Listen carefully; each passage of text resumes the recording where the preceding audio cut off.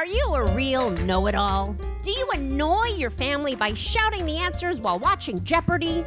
Do you drive people crazy when you start a sentence with, well, actually? Well, guess what? You can go fact yourself.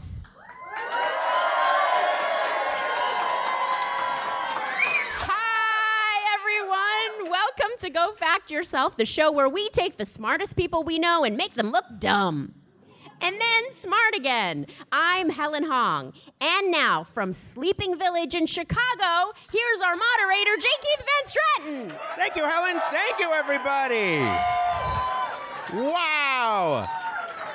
Hello, my hometown of Chicago.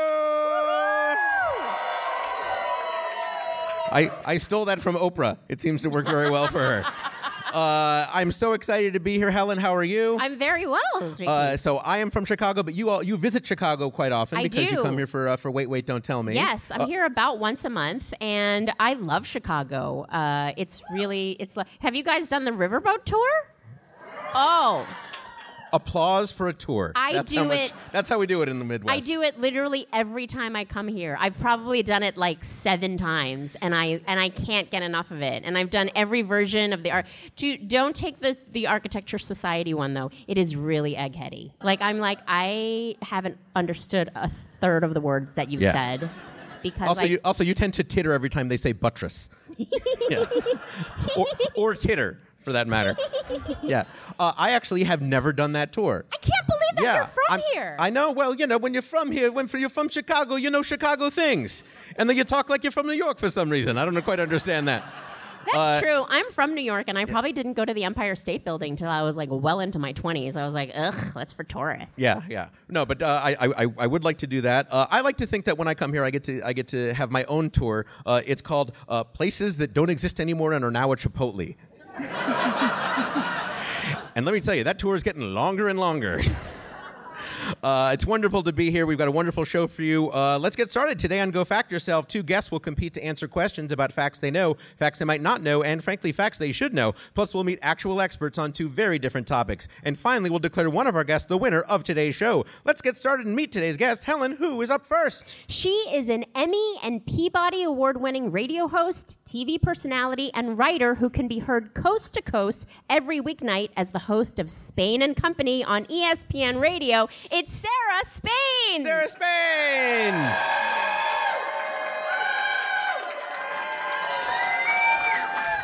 Welcome, Spain.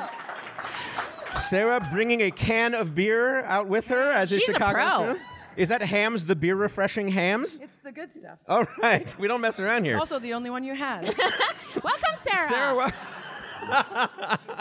Sarah, welcome. Sarah's throwing shade already. I love it. Yes. I'm sorry, Your Highness. What kind of beer would you prefer? I'll let you know next time. All right. Now, Sarah, Helen mentioned in her intro that you have won a Peabody Award, the real Peabody Award. Wow.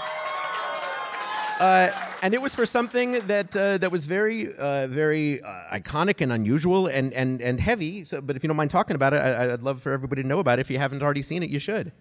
Yeah, so it's for a PSA called More Than Mean. And it was highlighting and spotlighting the kind of harassment that female sports reporters get in what is still a predominantly male industry.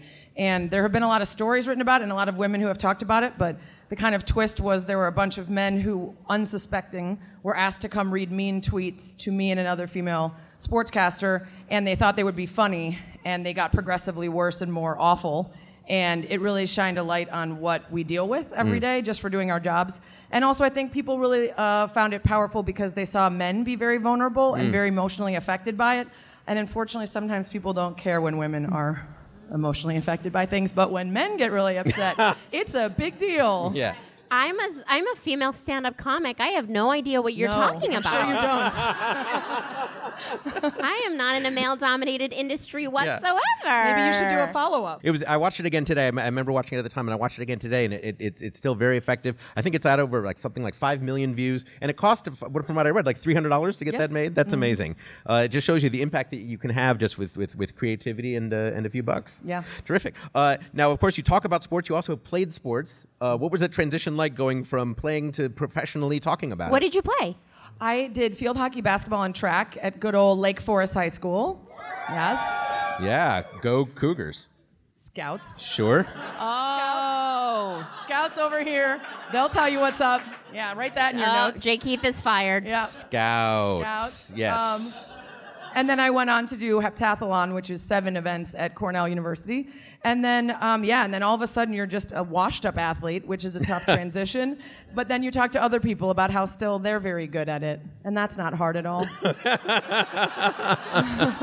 Well, you've got a great setup because you do Spain and Company. It airs nationwide on ESPN. You got a podcast through ESPN also. But you host these shows from your home.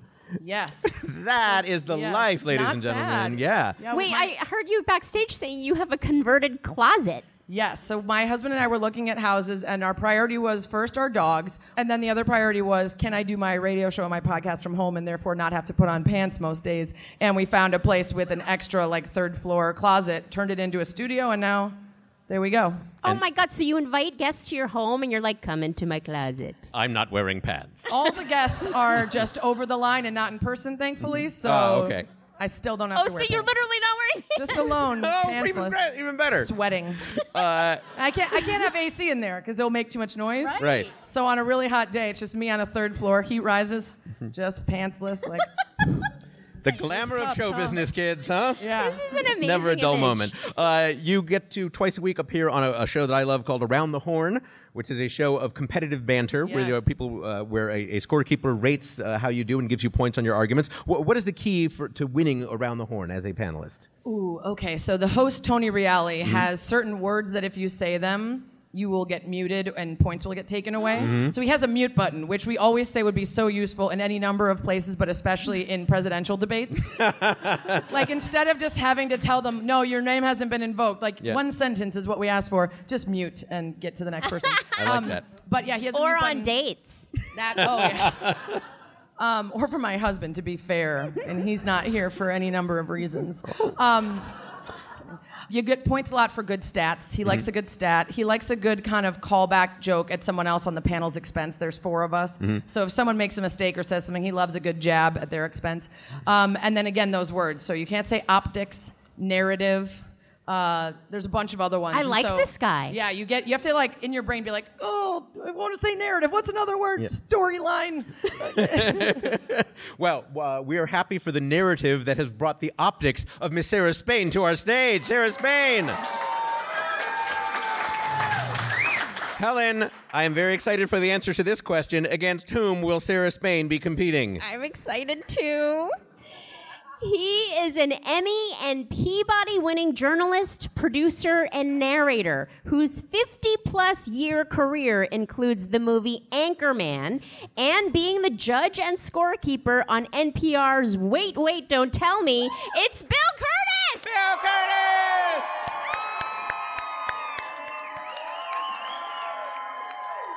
Bill Curtis!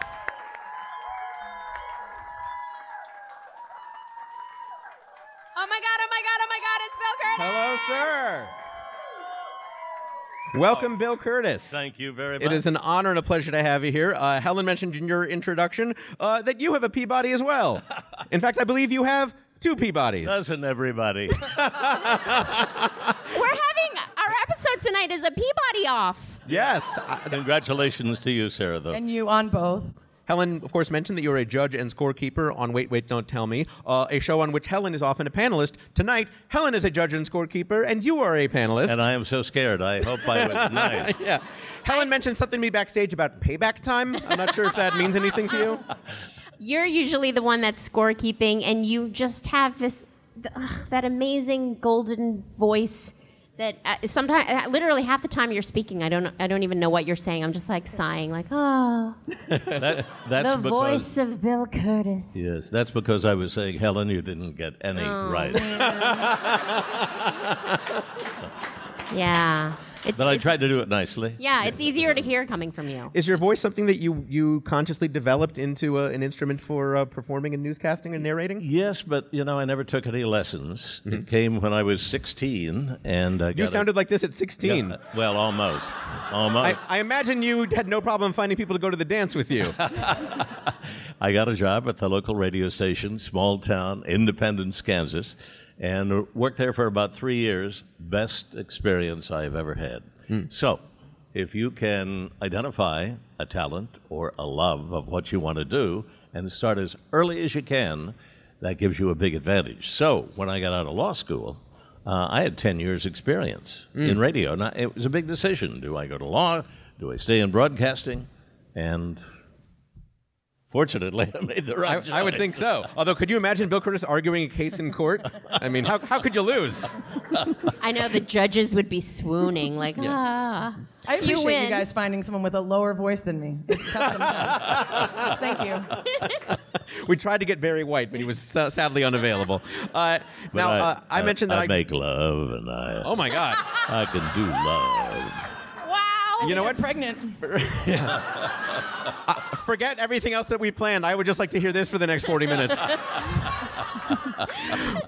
Bill Curtis, I mentioned that I grew up in Chicago, and so I think you have a special place in the hearts of people who grew up here because, yes, as agreed there. My bedtime as a kid was 10 o'clock unless I stayed on the floor of my father's bed to watch the 10 o'clock news on Channel 2 CBS. And you were lucky if you could. This is a very, very important thing. So many kids come up to me. I watch you all my life. How? Well, we were able to watch television during the evening, but then my mother and father took it over at 10 o'clock. Mm-hmm. And if we wanted to watch the news, we could. Otherwise, we had to go to bed. So, Sarah, the child like you, came in. They sat next to the parent, father, mother, and there was America. That is no longer there. Right. Because we don't have that ritual, that routine of watching it at 10 o'clock. Yeah. Do you have it around a dinner table? Probably not. Mm-hmm. So I wish we had more of it.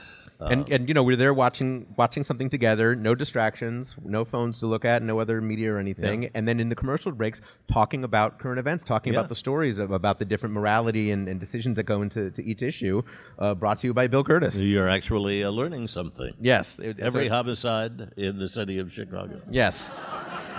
It explains a lot of my childhood, actually, now that you mention it. It's been quite a career, and, of course, people remember you from narrating Anchorman. I imagine that opened you up to a whole new audience as well, sure. There was a time. Yes. A time before cable, when only men read the news. Again, I don't care about the rest of the show. 40 more minutes of this, please. No. Did you notice a difference in how people approached you after Anchorman came out? Because you weren't on camera for that, if I'm not mistaken. No, it was all audio. You know, I was afraid this is a career ender. Absolutely, you know. Yeah. I'm a journalist. I'm very serious. Mm-hmm. I want to win another Peabody. That's right. And I didn't know that every anchorman in the country wanted that role and would call me. So now it's something of a ritual that all the TV stations in San Diego will call. And they just want me to come out, sit there in an interview situation, and then say, "You stay classy, San Diego," which they then will replay. They were a bunch of Second City guys. Sure. Adam McKay, now an Oscar winner. Steve Carell, sure, as the weatherman. Right.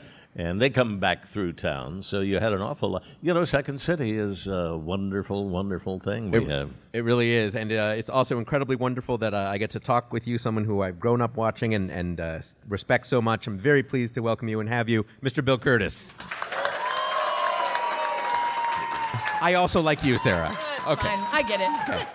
All right. We have asked each of you to provide us with a few topics outside your field of work in which you feel you have some expertise. Sarah, you told us you know a lot about rescue dogs, 90s Saturday Night Live characters, and grammar. Ooh. Our audience is the one that will woo for grammar. And don't think I don't love it, baby. Whereas, Bill, you said you know a lot about Frank Sinatra's big band music, World War II in Okinawa, and the prairie, which I believe is our first topic of an ecosystem. Later on, we'll ask each of you some in-depth trivia questions about one of those topics. But first, we're going to get your thoughts on something you might know nothing about. It's time to split some hairs with our What's the Difference round. We'll have one question for each of you, each worth up to 2 points. If either of you gives an incorrect answer, the other person has a chance to steal. Your topic today, Cubs and White Sox. First up in Cubs and White Sox, Sarah with Cubs. Sarah, what is the difference between a Cub Scout and what has traditionally been called a Boy Scout? Now, you probably know that Boy Scouts of America recently changed their names to Scouts BSA, but the difference between a Cub Scout and a Scout BSA has not changed. So again, I will ask, what is the difference between a Cub Scout and a Boy Scout? And apparently you know something about Scouts. Sure do. Having gone to a school Yes. where that was your mascot. No, I got that part. Sarah looking Yes. panicked. So I was a brownie for a week, I think. I looked down into like a mirror thing, and I had to talk about seeing my reflection. I don't remember anything else. Okay, I believe a Cub Scout and a Boy Scout differ based on the age. I believe a Cub Scout is younger, Okay. and a Boy Scout is older. All right, anything else? Or you're going to stick just with that part? Think I'm good. All right. We'll find out. We have Sarah's answer, but you don't know yet if she is correct. Bill Curtis, what do you think? Oh, she is correct. I was a Boy Scout. You were a Boy Oh, Scout. yeah, and a Cub Scout. Okay. Ooh. I was not an Eagle Scout, but we went camping, and that's kind of where I developed a love for camping out. And prairies, maybe. Well, maybe. Yeah. Maybe. All right, well, this segment has wandered off into the woods. Let's go to Helen Hong at the judges' table for the facts. Here are the facts. Cub Scouting has long been a program of the Boy Scouts of America, now called Scouts BSA, so they are both members of the same organization. But the main differences have to do with age and the involvement of adults. Ah. Cub Scouting is tailored to boys 7 to 11 years old. When boys finish 5th grade, they can enter the Boy Scouts program. Cub Scout dens and packs are led by adults. For many years, these were the boys' mothers and were called den mothers, now den leaders. But Boy Scouts, patrols, and troops are led by the youth. That's right, of course. Another difference is that Cub Scouts wear a blue uniform and Boy Scouts wear a khaki uniform, or so I am told, because I am colorblind, so to me they just all look like small children with knives. Helen, what does that mean as far as our scoring goes? I'm going to give Sarah Spain 1 point because she did get the age thing right, but you didn't get the adults versus kids being in the leadership roles. 1 point for Sarah Spain. I'll allow it. Thank you. I can add something. Yes, please. Maybe give me another point. I am holding up 2 fingers. Now, that's a Cub Scout.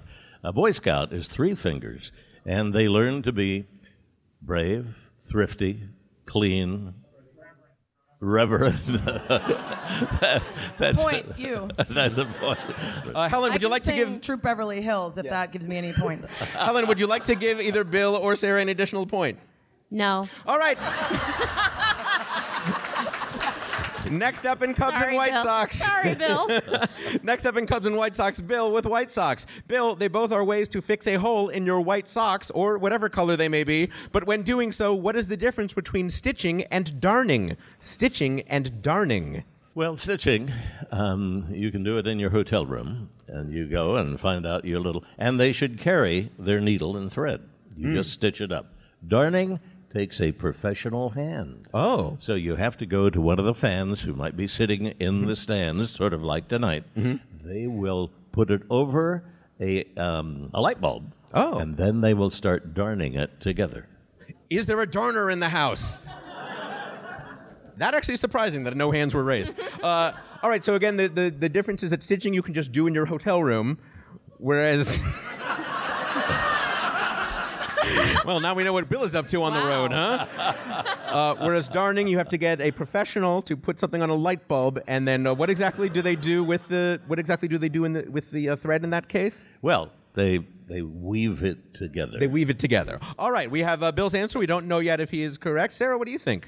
Is this like that thing where we get a lifeline because my mom is here? And has she been darning and I'm stitching sure for you? she can do literally anything, so I'm sure she can darn. I don't believe think we have a mom in the audience lifeline yet on this show. Too bad. Something to think about. I think that stitching you can do by simply using thread to attach a piece to another piece that already exists, and I believe that darning requires additional fabric used to fill the hole or the space that you're then going to stitch. Okay. Well, this segment is in need of repair, so let's go to Helen Hong at the judges' table for the facts. Here are the facts. Darning is actually a type of stitching, but when talking about repairing a hole, stitching traditionally means simply using a needle and thread to close the hole by pinching the hole shut and sewing a single line, like you would when you get stitches to close up a cut. Darning is a technique where you use that needle and thread essentially to create a patch by stitching the thread back and forth and up and down, mimicking fabric until it covers the hole. With darning, you are filling in the hole rather than just closing it shut. Now, that's right. Now, darning done properly actually uses thicker and stretchier thread called darning thread and a special bigger needle called a darning needle.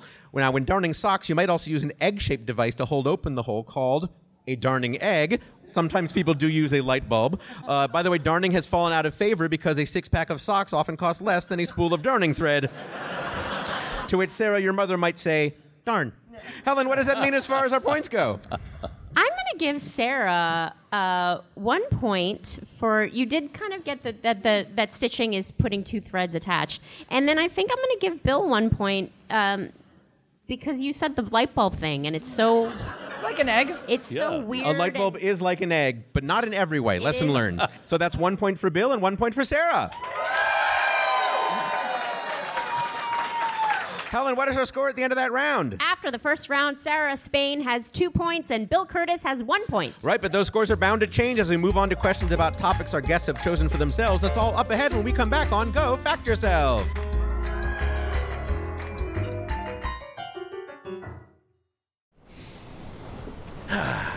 There's nothing quite like sailing in the calm international waters on my ship, the SS Biopic. Avast! It's actually pronounced biopic. No, you dingus! It's biopic! Who the hell says that? It's biopic. It comes It's from the word words for biography and picture. If you... All right, that is enough. Ahoy, I'm Dave Holmes. I'm the host of the newly rebooted podcast, formerly known as International Waters, designed to resolve petty but persistent arguments like this. How? By pitting two teams of opinionated comedians against each other with trivia and improv games, of course. Winner takes home the right to be right. What podcast be this? It's called Troubled Waters, where we disagree to disagree. Welcome back to Go Fact Yourself, where our score is Sarah Spain with 2 points and Bill Curtis with 1 point. Once again, here's J. Keith Van Stratton. Thank you, Helen. Thank you, everybody. Sarah Spain, of your many interests, you told us you know a lot about rescue dogs, 90s Saturday Night Live characters, and grammar. Let's find out a little bit more about each of those. First, you said you know a lot about rescue dogs. Yes. So my husband and I have 3 rescue dogs right now, but we were attempting to have 2 of our own and then continually have a foster that we try to find a home to adopt. But we foster failed our second one, and then we currently are foster failing on the third. So either we're going to sleep every night with both my husband and I, who are both above 6 feet tall, and 3 dogs in one bed, or 4 dogs if we just decide that we still want to keep that rescue in the mix. So yeah, we got our first dog about 7 years ago from Anti-Cruelty Society here in Chicago. Whoop whoop. And then we became those weird people that we used to make fun of. And now I think that my dog Fletch is the greatest being, human, animal, celestial that has ever existed. Yeah, what a weirdo. She has all this love in her heart. Just so much, but for like dogs more than humans most of the time. Oh, naturally. And then we started working with Peace for Pits, which is the group we mostly rescue through that tries to find homes for loving bully breeds, as they're called. All right. Also, Sarah, you said you know a lot about 90s Saturday Night Live characters. Tell us about that. So interestingly enough, as you were talking about how you and your family used to watch the news at night and see Bill Curtis, my parents, who are here, made the either grave error or excellent decision to allow me instead to stay up to watch Saturday Night Live at a very young age. So around the age of 7 was when we were sitting with a big bowl of popcorn watching, and a sketch came on called, and I don't know if you have to bleep this, we'll give it a shot, The Masturbating Zombies. Yes, we cannot say zombies on Max Fun. The self-pleasuring zombies. No. And it, by the way, is one that never re-airs. Like, at the time, they thought it was cool, and then later they were like, eh. And so I asked them what the word meant, and they were like, it's when you hit yourself. And I was like, cool. What? And we moved on. Wait, how old were you? How old were you? Like 7. Yeah. Yeah. Oh my But God. I also did a presentation that year in my school for my history class as the McLaughlin group. And I would ask my classmates a question about American history, and I'd be like, wrong. Right. And that was not based on having you watch the McLaughlin group. It was based on the watching Dana Carvey doing the McLaughlin doing the group. McLaughlin That's group great. on SNL. So, I mean, last year my birthday party was Saturday Night Live themed. What did that look like? There was about 40 of us. We went to the Saturday Night Live Museum here that was here for about a year and a Wow. half. Then we went to Cheeseburger. Then we went to Harry Carey's. If the moon was made of Swiss cheese, would you eat it? That's a terrible impression. And then we went on a boat. I'm on a boat. And everyone was dressed as different characters from the show. And I was Linda Richmond from Coffee Talk. And I love her. no big so whoop. I got much. verklempt.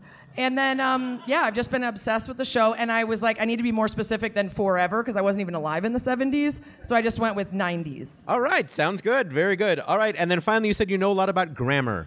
Well, you know, Jay Keith, I thought I knew a lot about grammar. And then I started to think about the questions you might ask. And then I realized I probably know very little about, past participles or whatever. By the way, that was a run-on sentence.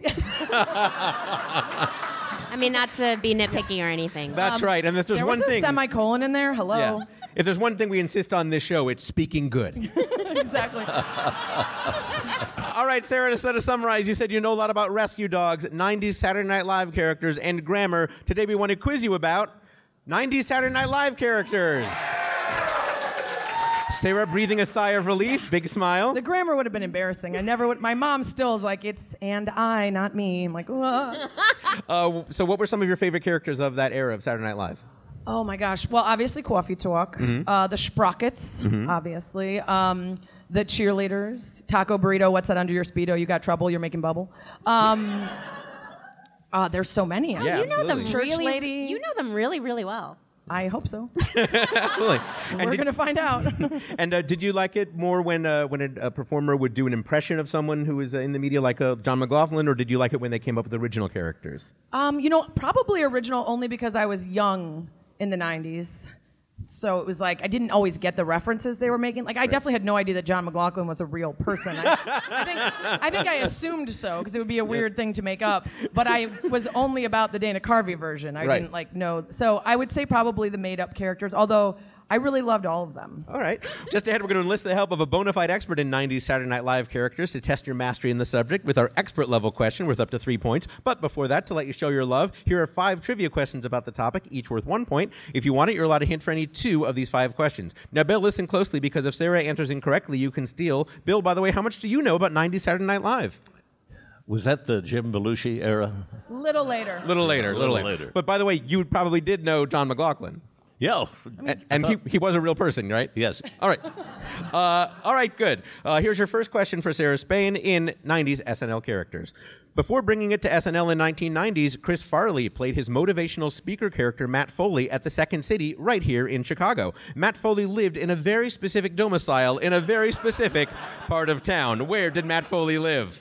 I'd like to mention that I'm also a Second City graduate, so our aforementioned love for Second City. Wow. Yeah. He lived in a van down by the river. Helen? That is correct. That is correct, of course. Well done. Fun fact, Chris Farley named the character for his real-life friend who was a soft-spoken Catholic priest named Matt Foley. True story. I wish I had been able to give the hint. Oh, Helen, if you had needed the hint, Helen, what would the hint have been? It's in a vehicle near a body of water. Thank you. Thank you. Nailed it. Helen Hong, ladies and gentlemen. Thank you. Question number 2. In a memorable sketch from the 1990s, what sports figure who played right here in Chicago portrayed Sweet River Baines, the first black Harlem Globetrotter? That would be Michael Jordan. Helen? That is correct. That is correct, Michael Jordan. Easy peasy. He also went on with Stuart Smalley and did I'm Good Enough. Yes. I'm Smart Enough. And doggone it, people like me. He sure did. Let's call you Michael J. I remember that from that sketch. Yes. That was great. All right, you're 2 for 2. Here's question number 3. Molly Shannon, who was born in a town not far from right here in Chicago, played a Catholic schoolgirl who liked to stick her hands in her armpits and smell them, and who always seemed to find metal folding chairs to fall onto. What was this character's name? This was my sister's costume at my party last year, and she's here, Mary Catherine Gallagher. Helen? That is correct. That is, of course, correct. Superstar. Superstar. You're 3 for 3. You have yet to use a hint. Here's question number 4. What Second City alum who was born right here in Chicago hosted SNL in 1991, where he made his first of several appearances in the 1990s as Bob Swirsky? I believe I know it, but I'll take your hint. Helen, how about that first hint? Bob Swirsky was one of the super fans of Da Bears. Da Bears. Everybody? Da Bears. It's not really a hint. I knew that part. I had a grabber last week. It makes it a baker's dozen. I believe it's Bob Wendt. Helen, is it Bob Wendt? Not exactly. No, I'm terribly sorry. Bill with a chance to steal. It was a George Wendt. Was it George Wendt? Yes, it was. I was mixing him with Robert Smigel, Yes. who was one of the other. Yes, he was. Fun fact, George Wendt is the uncle of former SNL cast member Jason Sudeikis. Oh. How about that? Wow. Nepotism. Yes. Yeah, that's right. Obviously, Sudeikis has only gotten as far as he is because of George Wendt. No talent. All right, let's see if you can bounce back with question number 5. This might be a little Bob tricky. Wendt. Question number 5. In the 1990s, 2 performers joined the cast of SNL, bringing with them characters that they played at the Annoyance Theater right here in Chicago. That's right. I majored in pandering at college. Did I Yes, mention that? apparently. I'm sensing a theme. Name one of these performers. Would you like your second hint? Yeah, probably. That's very. Helen, how about that second hint? One of them played Jan Brady at The Annoyance and on SNL. The other played Marsha Brady at The Annoyance and on SNL. I know that Ben Stiller's wife played one of them in a movie, but she was not on SNL, so it is not her, who was also in Dodgeball. If only you had chosen the topic of Christine Taylor. Yes, that's the name I'm looking expertise. for. I don't remember the Bradys on SNL somehow, but I presume it's 2 women, although that's not an easy presumption on SNL. It could very easily not Right. be 2 women. Is there anyone who perhaps had a physical resemblance in some manner to... I'm going to go Victoria Jackson. Helen, is it Victoria Jackson? It is not No, Victoria I'm terribly Jackson. sorry. Bill Curtis with a chance to steal. I'd know it if I heard it.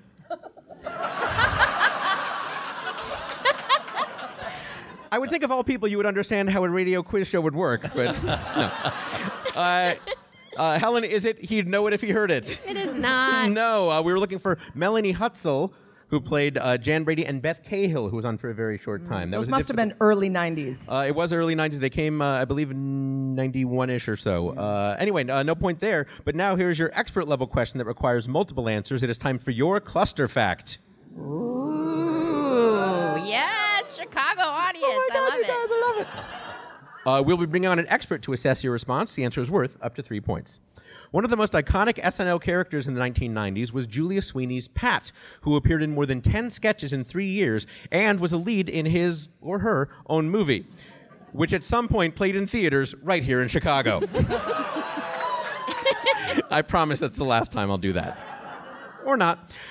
Sarah Spain for up to 3 points. What was the name of Pat's movie? With which SNL host did Pat have an on-camera kiss? And what was Pat's last name, which she shared with a prominent sports figure of that time? Ooh, boy.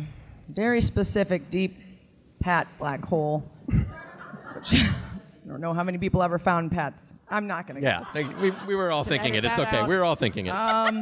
So we're looking for the I name of wasn't thinking it, but I am now. So again, we're looking for the name of the movie. We're looking for which host did she have or he have an on-camera kiss, and what was Pat's last name? I believe the movie was called It's Pat. All right. I'm going to guess Pat's last name. I mean, I'm going to know with authority that Pat's last name was Ewing. It's pretty good. The audience likes it. Yep. And it's Pat, and The host with whom Pat had an on-camera kiss. going based on odds, I'll go with Alec Baldwin. All right. Helen is taking note of your answer. We have an expert on hand who can tell us for sure. Helen, who do we have tonight? Here with us tonight via FaceTime from Spokane, Washington, is an award-winning actor and writer whose many accomplishments include 4 hit seasons on Saturday Night Live. It's Julia Sweeney! Just audio. Hello, Julia Sweeney. Can you hear us? Hello. Oh my God! It sounds like Julia Sweeney. Julia Sweeney! We're so happy to speak with you. What are you doing in Spokane? I'm visiting my mother's birthday. Her 82nd birthday was yesterday, so I'm here to celebrate with her. Oh, that's lovely. Nice. Well, thank you for ignoring your mother for this show to talk with us for a while. That's perfectly fine. All right, good. Now, you actually lived in Chicago or in the Chicago area until quite recently. Yes, that's right. I was in Wilmette for 10 years, and I just moved back to L.A. about 8 or 9 months ago. And why did you come to live in Chicago for those 10 years? It was love. I met a guy who had a business in Evanston, a scientist who made scientific instruments, and I married him and moved to Wilmette. Oh, Yes. The city of love, scientists. Yes. Now, I know you from your many years in Los Angeles performing as a storyteller with these wonderful one-person shows. You actually got a Grammy nomination for your recording of one of those. What was the Grammy experience like for you? Oh, it was so exciting. Oh my God, that was my favorite part of it wasn't the show, it was watching the rehearsals, because I got to see all the musical acts come in and do their rehearsals, including Pavarotti. Oh, Wow. Very nice. Yeah, that was very exciting. And I'm sure when you were thinking about performing a one-person show, you were thinking, one day I'll get nominated for a Grammy for this. Every single second. Now, your latest show, tell us about that. I know it's been playing in Los Angeles, and I believe you're going to be touring as well. Yeah, I have this show that actually I developed it at Second City last year, and it's called Julia Sweeney Older and Wider. And I've been doing it around. I've been doing it in LA. I did it at the Geffen Theater. I did a run there in LA, and I'm going to be in New York in November at Joe's Pub, and then I'm filming it in Seattle in February. So. Oh, that's very exciting. Great. Yeah, it is exciting. Well, let's talk about your time at Saturday Night Live. I was surprised when I was preparing these questions that you were only on for 4 seasons because you seem to have such an impact that seemed to go on for much longer. I know, and it seemed much longer at the time. In a good way? Yeah, in a good way. Yeah. In mostly a good way. So a lot of hosts came through during that time. Who were some of your favorite hosts you got to work with or musical acts that you got to see perform up close? Oh, my God. There's so many. Well, the music, oh, my God. Elvis Costello and Nirvana and R.E.M. And, oh, my God, there was just this one every week was like another icon. Bonnie Raitt, I remember that was exciting. Oh, my God, there's so many. And then the hosts, well, for me personally, because I'm a huge fan of Catherine O'Hara, and in a lot of ways, because of SCTV, I was so in love with that show. That's kind of why I even got into the business. Wow. So when she hosted the show, that for me, that was super meaningful. And Alec Baldwin, of course, there was everybody. There was really almost everyone was great. Someone that I know that you loved that we did not mention earlier that I wanted to acknowledge was Phil Hartman, and I know he was a mentor to you in some ways. How exactly did Phil mentor you? Well, he was my teacher at the Groundlings. He was just teaching then. He was actually a graphic designer and a comedian and a writer. And he taught me my second level at the Groundlings, and we became friends. And then he got on SNL, and we stayed in touch. And so I think he vouched for me being a good person to Lorne. And, and then when I was on the show, he was really like a big brother the whole time I was there. So, yeah, I still miss him a lot. Yeah. I miss him as well, and I never met him, but I have such a great affection just from watching him from afar. That's so amazing. I met you at the Groundlings. You're still... That's right. You're still, like, in it. Yes, I mean, I've been doing improv shows here and there as I can.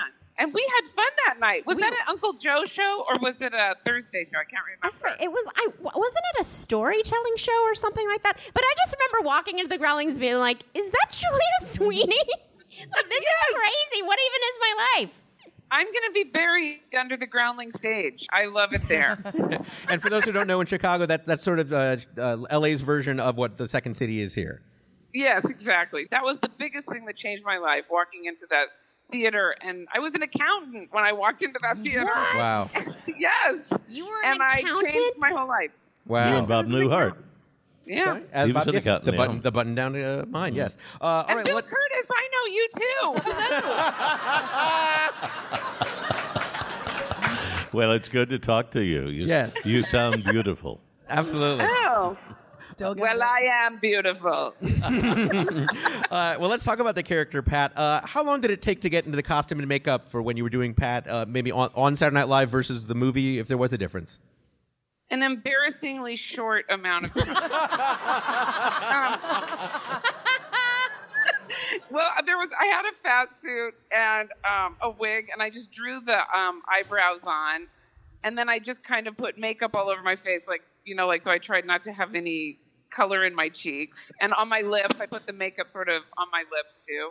So I kind of washed myself out and put the glasses on, and then the clothes. That was it. It was very quick. I did it in 2 Well, what a minutes transformation. often. Yes. Yes. And then, of course, the internal, the actor's process of how you then become the character as well, I'm sure. Oh, that started in early childhood. Now, Pat has been analyzed a lot in recent years as people go back and look at it with a more contemporary take. And in fact, I've read that you actually spoke at NYU about the character. Oh, yes, I did. That's so funny. Yes, I did. Well, actually, I spoke at NYU a couple of times. I actually just did I was beamed into a classroom there this summer.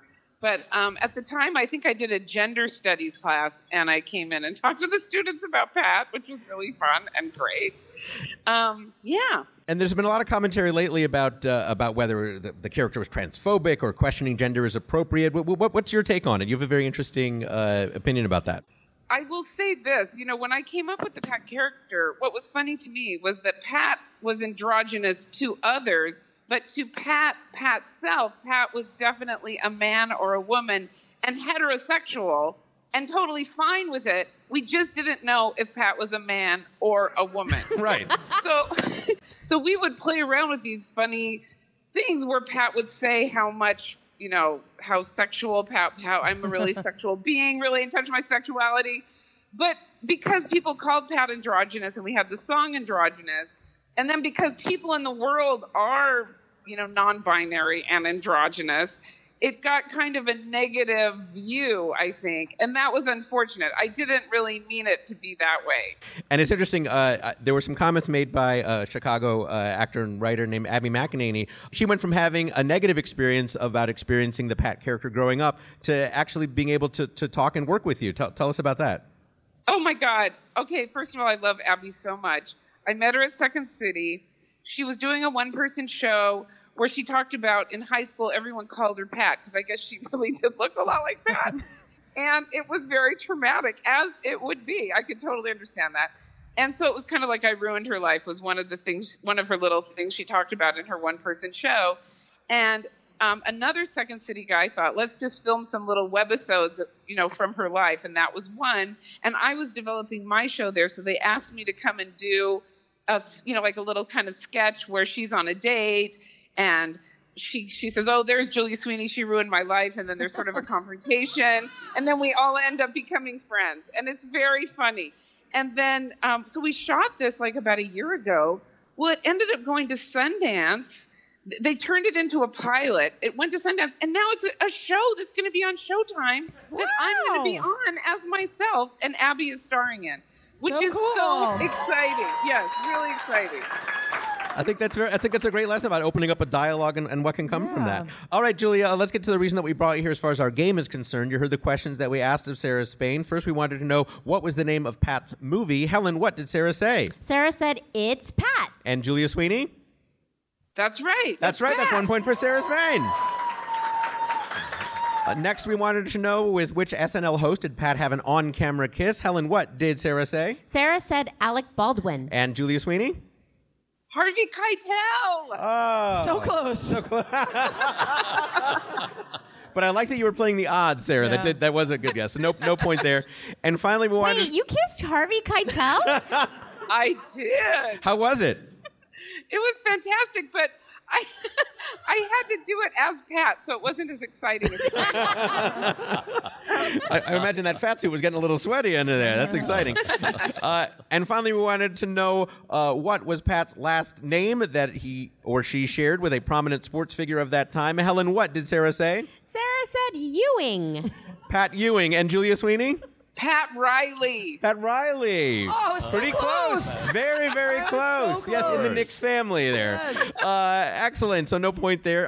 Sarah, is there anything you'd like to ask or say to Julia Sweeney while we have her here? Well, as whenever I meet anyone from Saturday Night Live, I ask, can you have Lauren put me on the show? But I'm going to skip that one this time. That's my lifelong dream. I'm not giving it up. But Julia is on the show now. Shrill. Thank you, Shrill.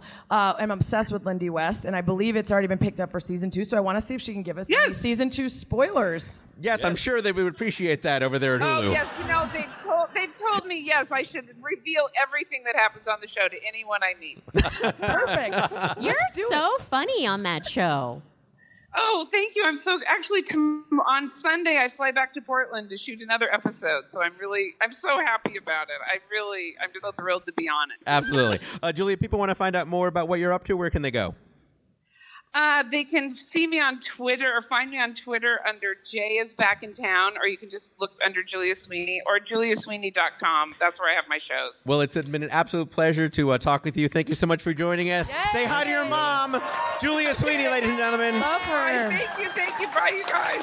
Helen, what is our score at the end of that round? At the end of that round, Sarah Spain has 6 points and Bill Curtis has 2 points with a round of questions coming up. That's right. We're going to talk with Bill about a topic he knows about. Plus, later, Sarah and Bill will go head-to-head in our Fast Facts round to find a winner on Go Fact Yourself.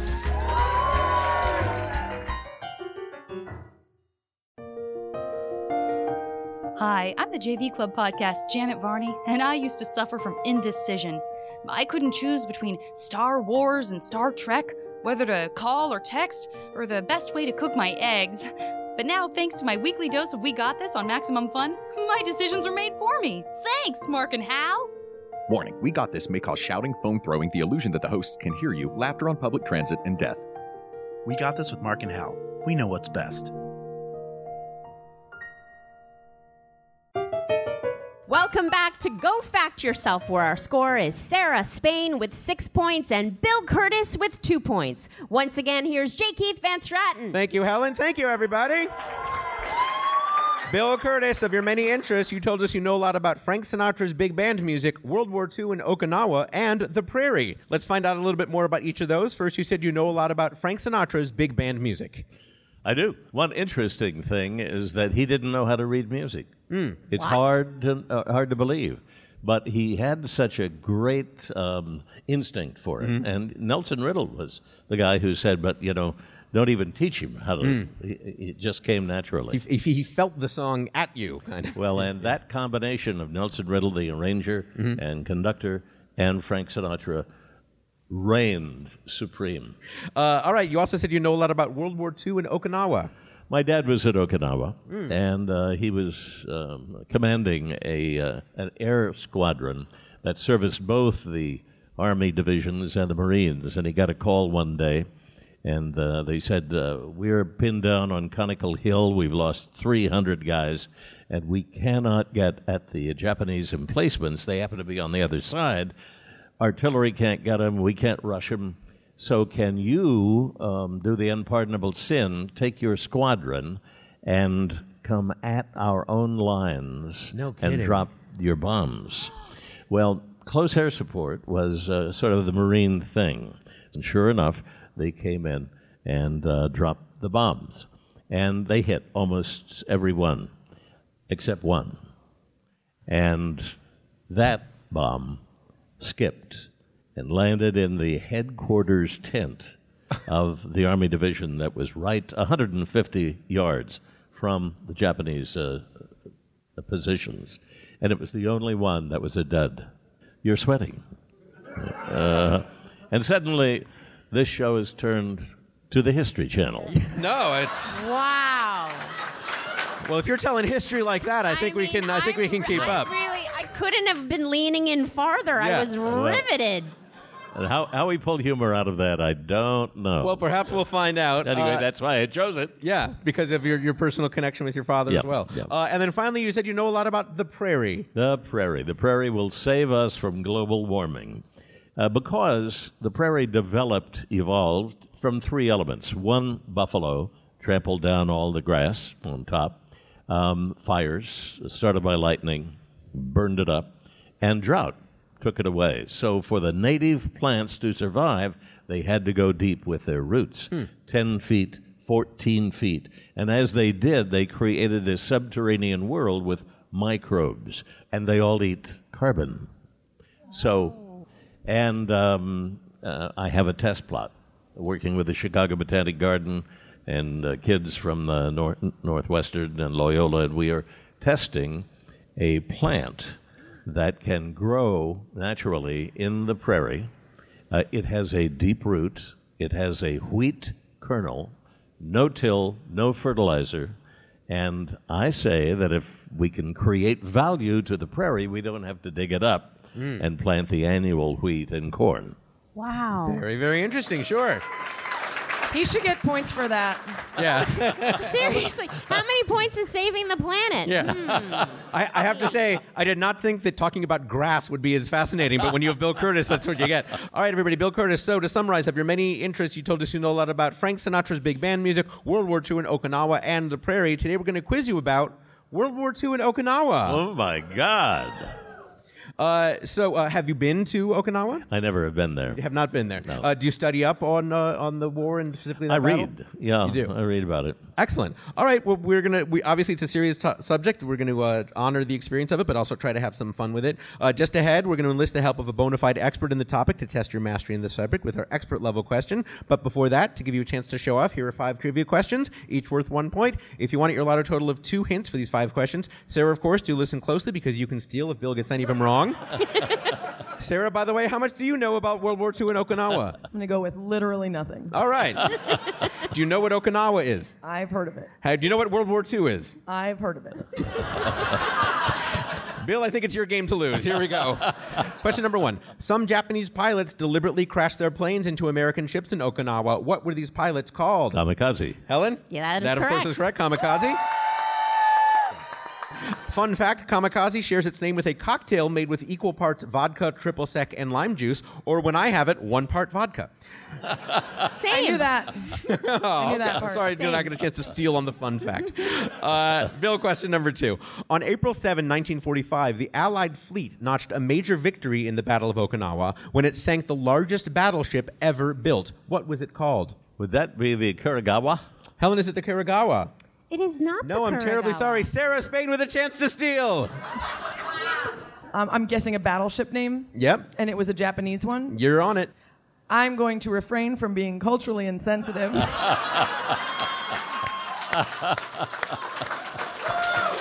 I almost want to give Sarah a half point just for Get a point that. for that. So no answer Like, there? don't just start saying syllables, Big please. one. No, the answer we were looking for is Yamato, the Yamato ship. Yamato. Yamato is the largest battleship ever built. It is Japanese for Great Harmony. No point there. Let's see if you can bounce back with question number 3. As a reminder, you do have 2 hints available. Question number 3 for Bill Curtis. What was the name of the U.S. military operation that included the invasion of Okinawa? Yes, I just read it as I was boning up on this, but I cannot remember. That's all right. That happens. Would you like that first hint? I would. Helen, how about that first hint? At Chicago Cut Steakhouse, a wedge of this costs $18. A wedge of that costs 18. Kobe? Helen, is it Kobe? Is that a wedge? Don't give him another hint. I know this one. Helen, is it Kobe? It is not. No, I'm terribly sorry, Bill Curtis. Sarah with a chance to steal. Iceberg lettuce or a wedge salad. So therefore, it's Operation... Wedge. Oh, iceberg. Helen, is it Operation Iceberg? That is correct. That is correct, Sarah, with a successful steal. Wow. It is iceberg. Whew. I thought the planning of Okinawa took a lot of logistics. Getting you to that answer took a lot of... that's a successful steal for Sarah. By the way, $18 for a salad. A wedge salad. A wedge salad. That's ridiculous. Yes, unless it comes with Bluetooth. I don't understand why you would pay that much. All right, let's see if you can bounce back with question number 4. Of the many people who died in Okinawa, one was the highest-ranking U.S. officer killed by enemy fire during all of World War II. What was his name? Would you like that second hint? Yeah. Helen, how about that second hint? He shares his last name with the Chicago Cubs' first baseman from 1977 to 1984. Bill's face tells me that was not a helpful hint. Yeah. I really was trying to help. Bill, do you have a guess? Either the general or the baseball player. Yes. Whose name would be... Banks. Oh, very good guess. Helen, is it Banks? It is not Banks. No, but let's play 2, right, guys? That means Sarah with another chance to steal. My worst nightmare was being quizzed on something I should know about sports. Yeah. But I was not alive, so I'll give you that one. Okay. This is not the correct answer. I'm going to go with Sandberg. Is it Sandberg? It is not. No, not Ryan Sandberg, who played third and then second base. No, we were looking for Buckner, Lieutenant General Simon Bolivar Buckner Jr. Bill Buckner, of course, the first baseman during that time. A little trouble there. Let's see how you do in question number 5. Not all the stories of the Battle of Okinawa are sad. What was the name of the medic who was awarded the Medal of Honor after pulling 75 injured men to safety and lowering them down a cliff during the Battle of Okinawa? Hint?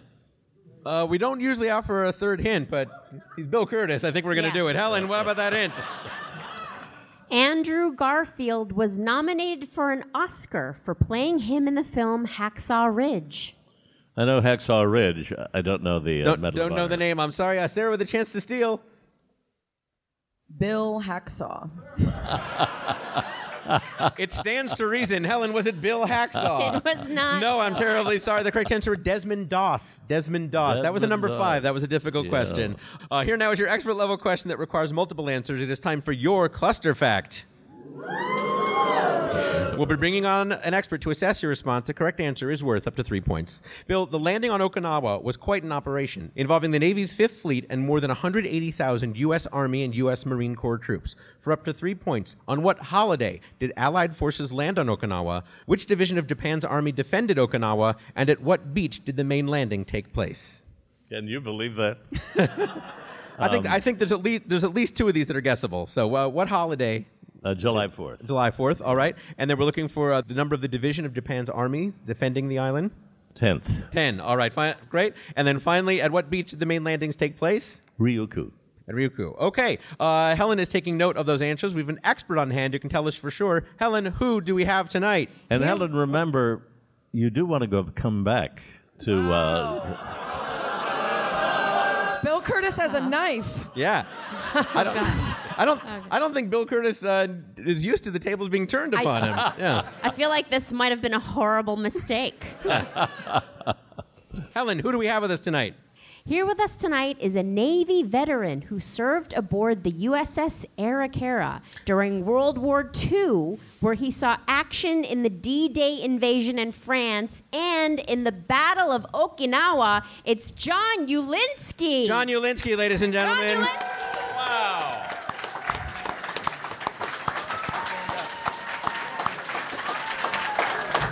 A standing ovation, well-deserved for Mr. Ulinsky.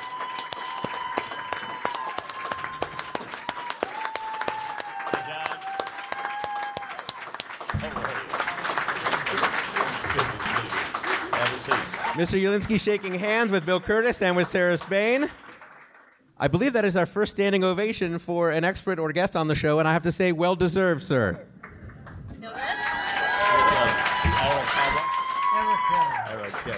Eric Carra. Mr. Ulinsky, if I may ask, how young of a man are you? I'm 95 years old and 4 months. Congratulations. Wow. We want to talk to you about your Navy service, of course, in World War II, but first I have to ask, to what do you credit your long life? The credit to my long life is that one thing you have to learn to understand that you can only do so much and you don't overdo anything that you can't do.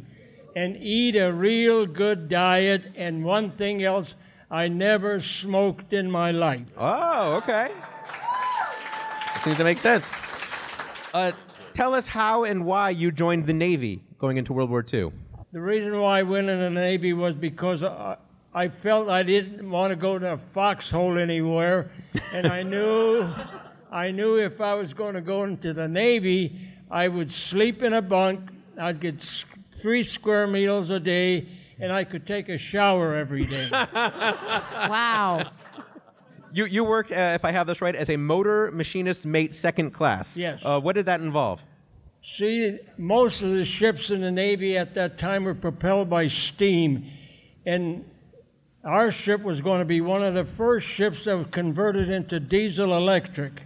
And so I happened to have a little aptitude toward mechanics, and so when I was at Navy at Great Lakes, they sent me to Navy Pier here in Chicago, and I learned about the diesel engine, and that was my life thereafter. Wow.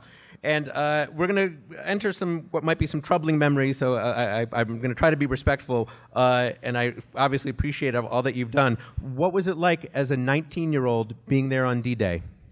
You didn't actually, it felt like there was things to be done, but the thing is, we were fighting 3 idiots who try to rule the world. And we thought, well, we're not going to, if we don't knock those 3 idiots out, we're going to have a heck of a different life in our life. And I am the happiest guy to be part of that knocked these 3 idiots out of the world. Damn right.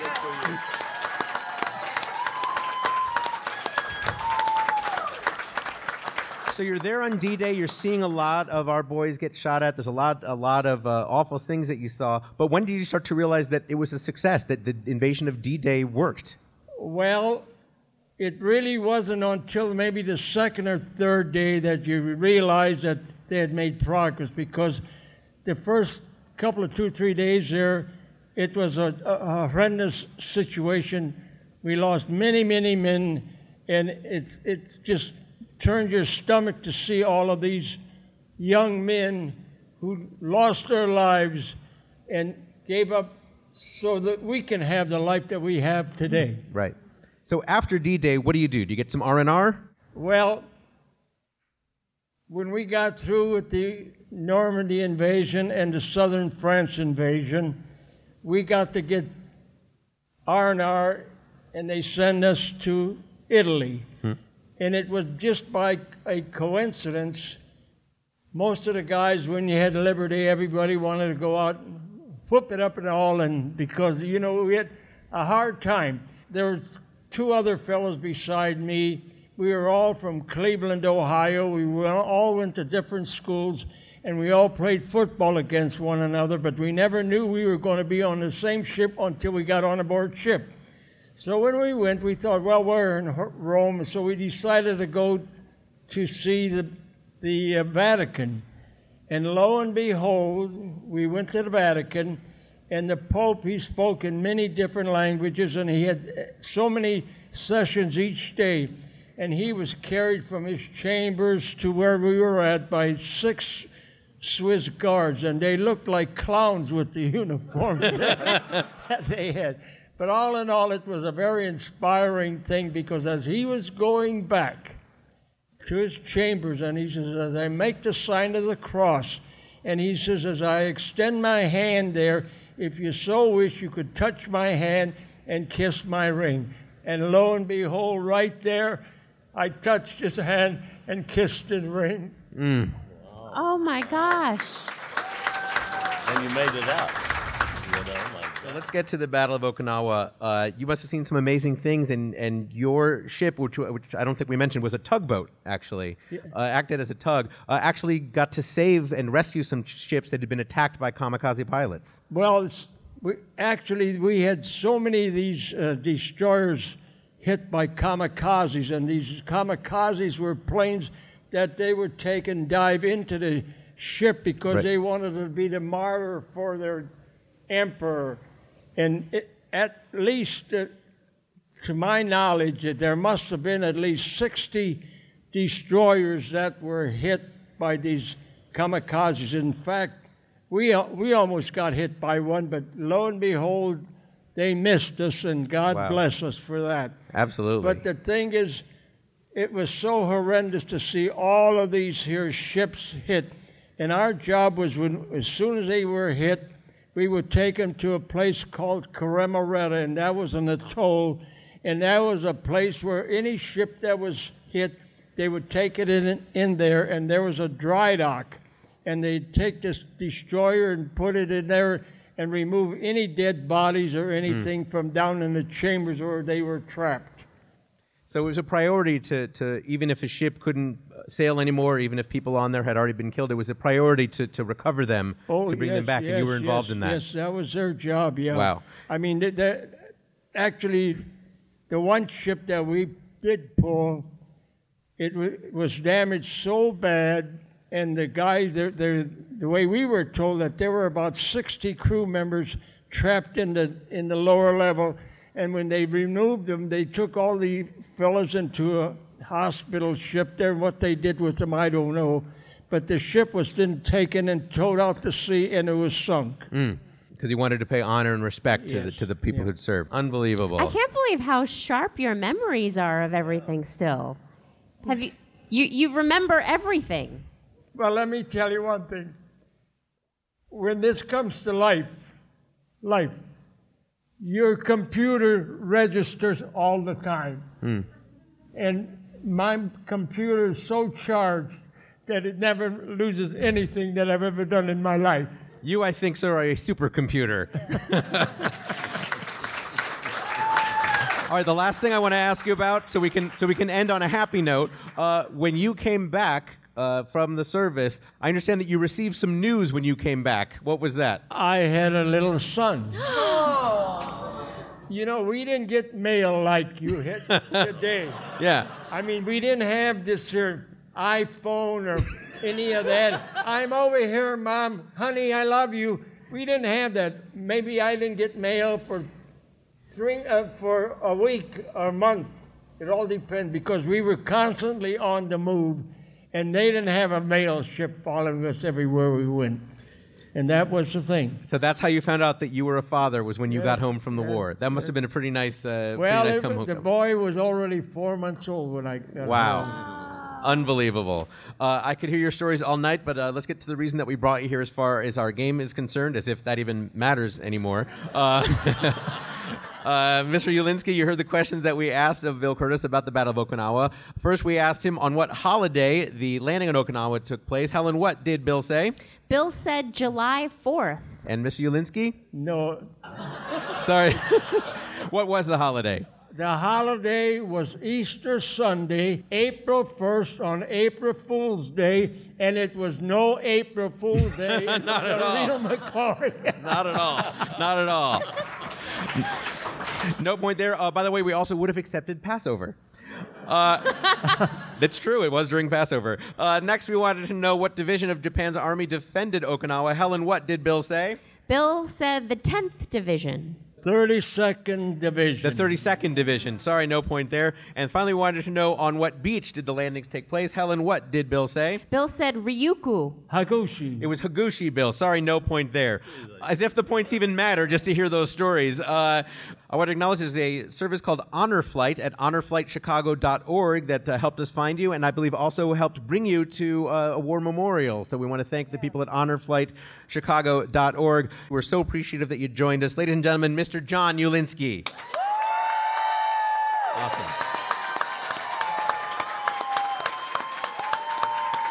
Helen, what is our score as we head into our final round? At the end of that round, Sarah Spain has 7 points and Bill Kurtis has 3 points. All right, now it is time for our final round we call Fast Facts. I'll read 10 statements, and each contestant will answer with true or false. I'll start with Sarah and alternate between each guest. Each correct answer will be worth 1 point. This will determine the winner. Again, the answer to each statement is true or false. Here we begin. Sarah, one of Chicago's nicknames is the City of Broad Shoulders. True. Correct. Bill, the person who gave Chicago that nickname was Walt Disney. Wrong. In other words? False. Correct. That's right. It's from a poem by Carl Sandburg. He actually called it the City of Big Shoulders. Sarah, Walt Disney was born in Chicago. False. Incorrect. No, it's true. Bill, Walt Disney's childhood home in Chicago. My boss. What's that? Whoops. Oh. ESPN is a proud Disney company. We won't tell if you won't tell. Right. Bill, Walt Disney's childhood home in Chicago was designed by Frank Lloyd Wright. False. Correct. Sarah, Walt Disney's childhood home in Chicago was designed by his parents. True. Correct. That's right, they built it too. Bill, in Chicago there was a Walt Disney Magnet School. Yes. In other words? True. God damn it. Sorry. Correct. That's right, Sarah. Walt Disney Magnet School has a gift shop where you can buy a Walt Disney magnet. False. Correct. I just thought it was silly. Bill, in Chicago, there was another Walt Disney Magnet School called Disney 2. False. Incorrect. No, there really is. They made a sequel. Disney made a sequel to a school. Sarah, in Chicago, there was another Walt Disney Magnet School called Disney 3. Sounds like something we would do, but false. Correct. That's a very, very good way to catch us out. Bill, when students graduate from Disney Magnet Schools, they wear graduation caps with mouse ears. False. Correct. Oh, but wouldn't that be awesome? And finally, right. Sarah, those hats are sold in the school gift shop. False. We've established there is no gift shop. Let's give a nice hand to both of our contestants, Bill Curtis and Sarah Spain, as Helen tabulates the final score. Helen, are you ready to announce a winner on today's program? I am. At the end of the game, Sarah Spain has 10 points and Bill Curtis has 7 points. Congratulations, Sarah Spain. You are the facting champion. Sarah, what will you do with your championship? I'm going to buy Bill's resplendent raspberry blazer off of him. This is why you have to see the shows in person. You got to check out the Raspberry Blazers. That just leaves us to let our guests promote anything they would like. Sarah Spain, where can people find you? My radio show, Spain and Company, is on 6 to 9 p.m. Eastern every weeknight on ESPN Radio, the ESPN app, and Sirius XM Channel 80. My podcast, That's What She Said with Sarah Spain, drops every week on Tuesdays on the ESPN app and everywhere you find your podcasts. You can see me on Around the Horn twice a week, and my writing for ESPNW.com and elsewhere along the ESPN properties. I love Disney. And we loved having Miss Sarah Spain. Bill Curtis, where can people find your work? American Greed. Stacy Keach is our narrator, and we have our premieres that are appearing at Monday nights at 9 o'clock Central Standard Time. Excellent. Wonderful to have you, Mr. Bill Curtis. Ladies and gentlemen, do you realize how lucky you are? Because my hosting partner is Ms. Helen Hong. Yay! What do you have going on, Helen Hong? Sometimes I'm heard on Wait, Don't Tell Me. We'll see if Bill Curtis lets me back. You can find my performance calendar at helenhong.com, and you can follow me on the socials at Funny Helen Hong, because some other biatch named Helen Hong has my handle. We're glad we have a handle, watch this segue, of Helen Hong being on our show. Helen Hong! Oh, boy. And me, I'll be working on my segues in a bar later. You can find me on Twitter at J_Keith, on Instagram at jkeith.net, all spelled out. That just leaves me to thank Sarah Spain, Bill Curtis, Julia Sweeney, John Ulinsky, and Helen Hong. Please like us on Facebook, follow us on Twitter and Instagram, all at GoFactorPod, and rate and review us on Apple Podcasts. I'm J. Keith Van Stratton. Good night. Like what you hear? Come see us live. Go to GoFactorPod.com for our schedule and tickets. And give us a 5-star review on Apple Podcasts like FM Professor did. He said, great for the daddy-daughter time. My 9-year-old and I love listening together. She especially loves Funny Helen Hong. You should hear her laugh when she overhears someone say, well, actually. Thanks, FM Professor. Inspiration to girls, Helen Hong. Well, actually. Go Fact Yourself is a panel quiz program devised by Jim Newman and J. Keith Van Stratton and comes to you via transcription from Sleeping Village in Chicago, Illinois. Questions on Go Fact Yourself were compiled by the Trivia Industrial Complex. It is produced in collaboration with Maximum Fun. Go Fact Yourself's theme song and incidental music were written and performed by Jonathan Green. Maximum Fun's senior producer is Laura Swisher. The show is edited by Julian Burrell. Special thanks to Charlie Sullivan, Christian Malmeen, Victoria Sanders, Clint Tauscher, Cody Lawrence, Steve Kometko, Tom Kometko, Raphael Leone, Edna Ho at Honor Flights Chicago, Dave McKeever, Natalie Van Stratton, Sarah and Paul Maritato, Greg and Mona Yeager, and Billy, Kyle, Kristen, Alejandro, Johnny, and everyone else here at Sleeping Village in Chicago. I've been Helen Hong. Let's go learn about World War II!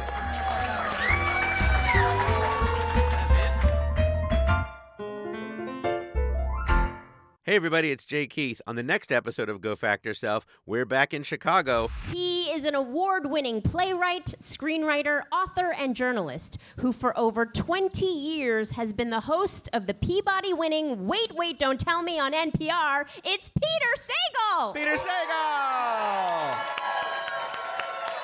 It says in your bio that you were on Jeopardy, and so naturally I assumed that you were on Celebrity Jeopardy. No. But you were actually on Real Jeopardy. I was on Actual Jeopardy, and I was on Actual Jeopardy, and I actually lost. Oh.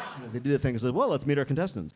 I was like minus 400. And he said, so Peter, it says here you're a writer. I went out to Hollywood to be a writer. He says, you're a writer. Have you written anything? I was like, no. He said, well, how are you making your money? I said, well, I'm on Jeopardy. And Alex Trebek said, well, that little minus thing in front of your number, that's a problem then for you. You need to change that. And I'm like, yeah, thanks.